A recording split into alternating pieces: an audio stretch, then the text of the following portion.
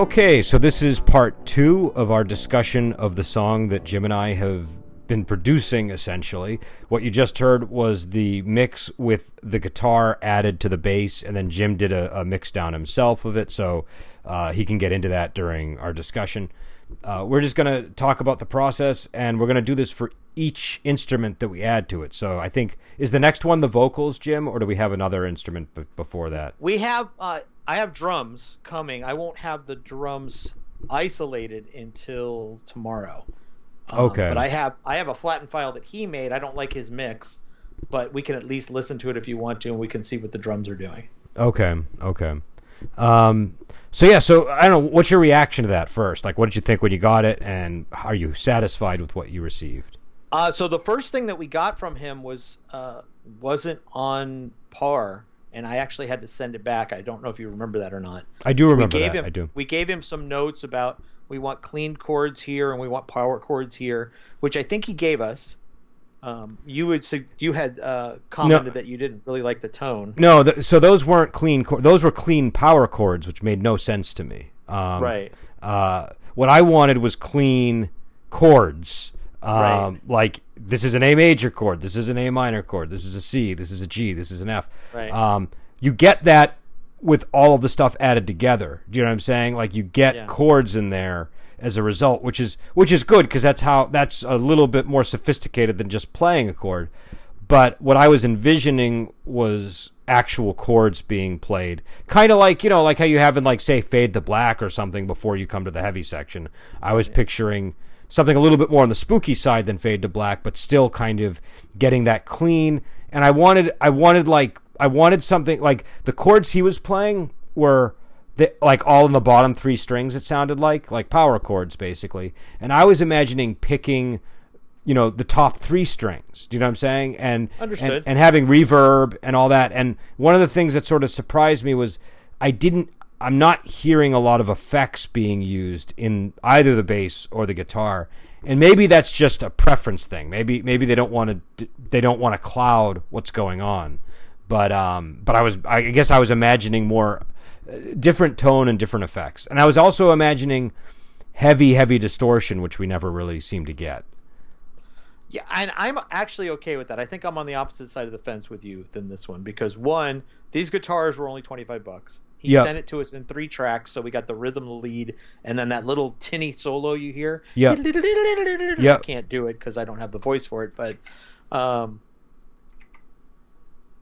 liked that. I liked the style that he brought to it. And again, we're back to micromanaging, right? Yeah. If we're spending a lot of money, we think we have the right to micromanage. But for $25, this might be the best $25 guitar. Yeah, no, and it's very good. I don't want to give it the wrong impression. What he did was very good.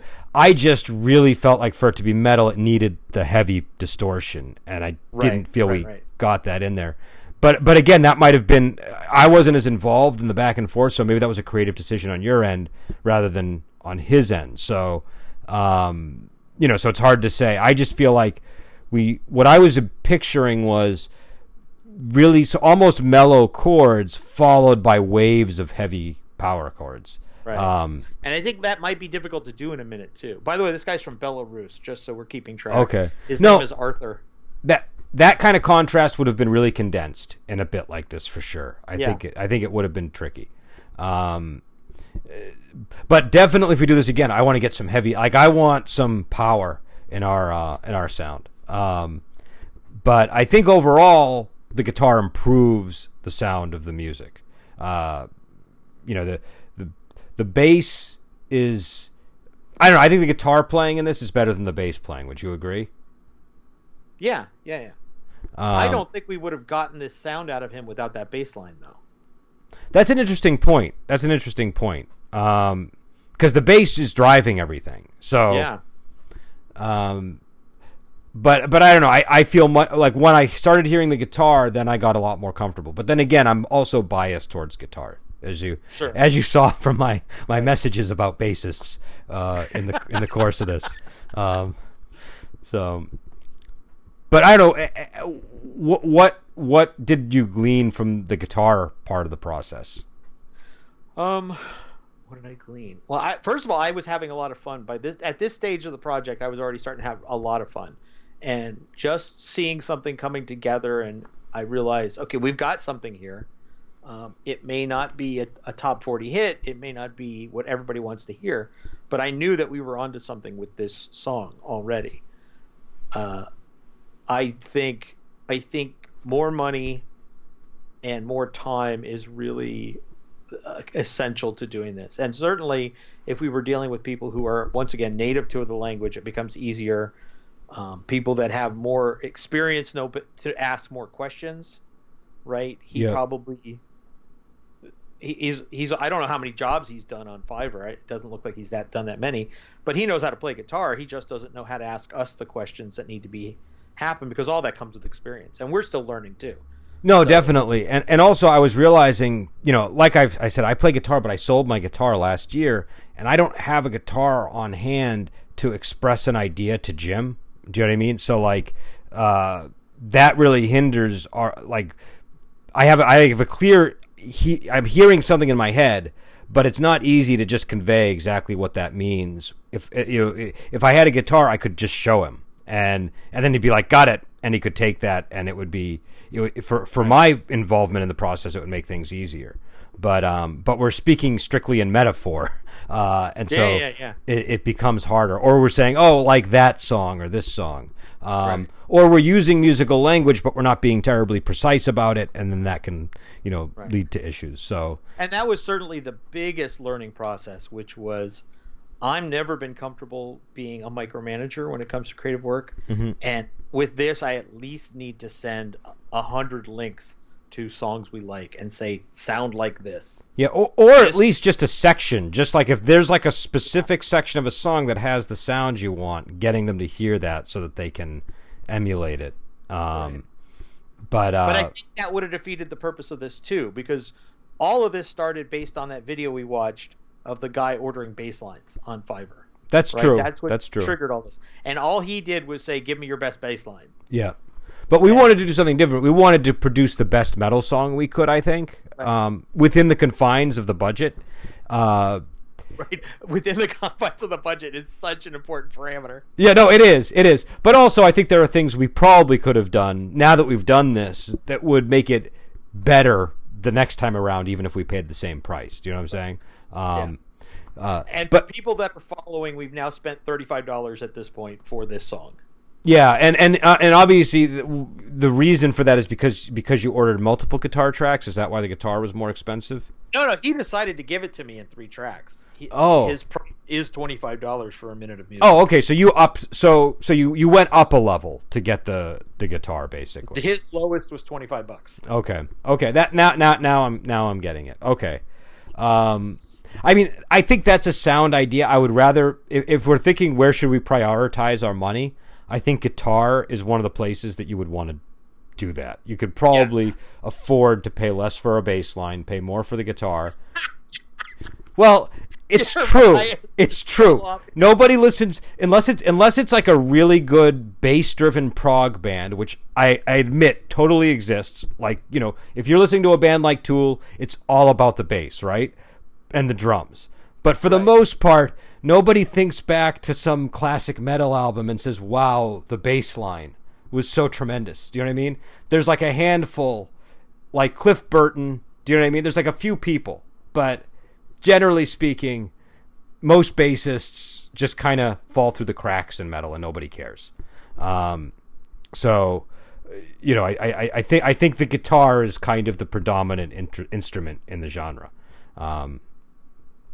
And so I don't know, but you can certainly weigh in with a different perspective if you want. No, absolutely. I think that the classically metal has been dominated by guitar. There's no argument there. Modern metal, the drums are becoming a little more prominent than they used to be. But I really don't get that, actually, because I want good drummers, but I'm not there for the drummer by any stretch. Do you know what I mean? And I know. And I can't imagine other people are. So I don't understand why. If there's a bad drummer, I'll notice. Well, no, you'll notice a bad drummer, but it's only going to get you so far having a good drummer, right? Like, again, unless it's like a band like Tool, I can kind of see because they're doing interesting rhythms. but a lot of these bands are still just kind of doing traditional metal rhythms. Do you know what I mean? Like metal's not, it's not like R&B or hip hop where it's like, okay, I get it. Like the beat is the point, right? Do you know what I mean? It's I don't know. Maybe you're thinking of bands that I'm not envisioning here. So, but I don't know. I listen to a lot of prog metal, and I do listen to modern doom metal, right? I don't listen to your era of doom metal, but the classic era of doom. No, but even modern doom doesn't tend, like the drums don't seem all that crazy to me when I hear them. No, they don't. But the bass line does. Sometimes, but I don't know. I feel like modern doom has a little bit more of a Sabbath vibe to it. Like it's kind of gone back to, it's got more of a groove than doom metal used to have. Which still feels kind of Sabbath-like to me, but again, I don't know. It might be long on this tangent, but the fact that there's a thing called groove metal drives me nuts. I just don't think the two belong together. Well, that is an interesting point. I mean, I think a lot of what determines the nature of different subgenres of metal is how much groove is permitted. Do you know what I mean? And doom is one of those ones where a certain amount of groove is entered in because it harkens back to the early 70s period of heavy metal. And so it's sort of acceptable to bring more of that groove in there. But you're always in danger of becoming grunge if you have too much groove. And it's funny because grunge and metal share so many things in common. If an alien came down to Earth and you played them Nirvana and then you played them Metallica, they'd probably say those sound pretty close. Do you know what I'm saying? Yeah. But a metalhead and like a, I don't know what you call somebody who listens to alternative, but an alternative person would fight tooth and nail over the differences. And I think a lot of it has to do with the presence of the groove in alternative music. Yeah, I think that's fair. That's a fair assessment. But I think in this case, getting back to the guitars, I think that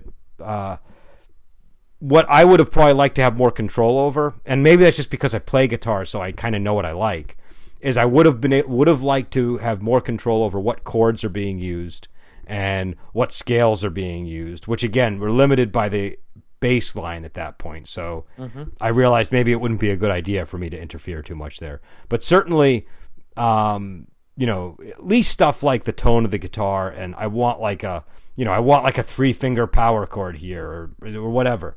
And I think that's something that when we do this again, maybe we'll order the guitars first, and we'll have you give a lot more notes on the front end. We'll pay more money for good guitars on the front end.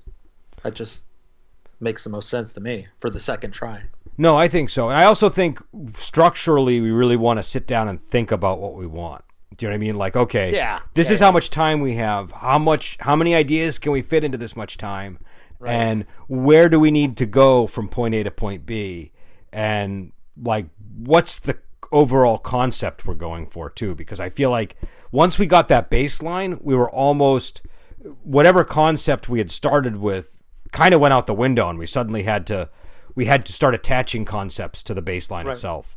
And we always had the option of throwing that away and starting over, right? It was only $10. Yeah, I know. I just don't think that fits the experiment to throw anything away.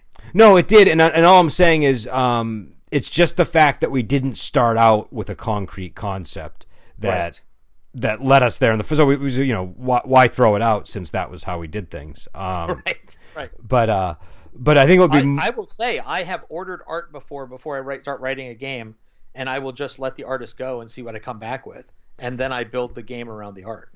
No, I think that can definitely work, and I do that too. Like I've written material around art that I've received, and it actually does a really great job of inspiring you with content. But here, because we're not like making a game that's going with the music or doing anything else creative, I feel like we both want to have some amount of creative input in the process. But again, it's I don't know. I think the reason why you want to have creative input is because you want the song to be as good as it can be, and if you just say just go for it, that might not be enough direction for them. You know what I mean? Yeah.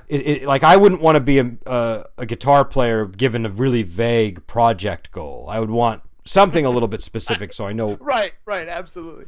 And we don't have a relationship with these people. They don't know us from Adam. They're never going to hear from us again. And he's already gone on with his life, right? Yeah. So I think I have a friend, Nagy Norbert. He lives in Hungary, and I said, give me 7 monsters.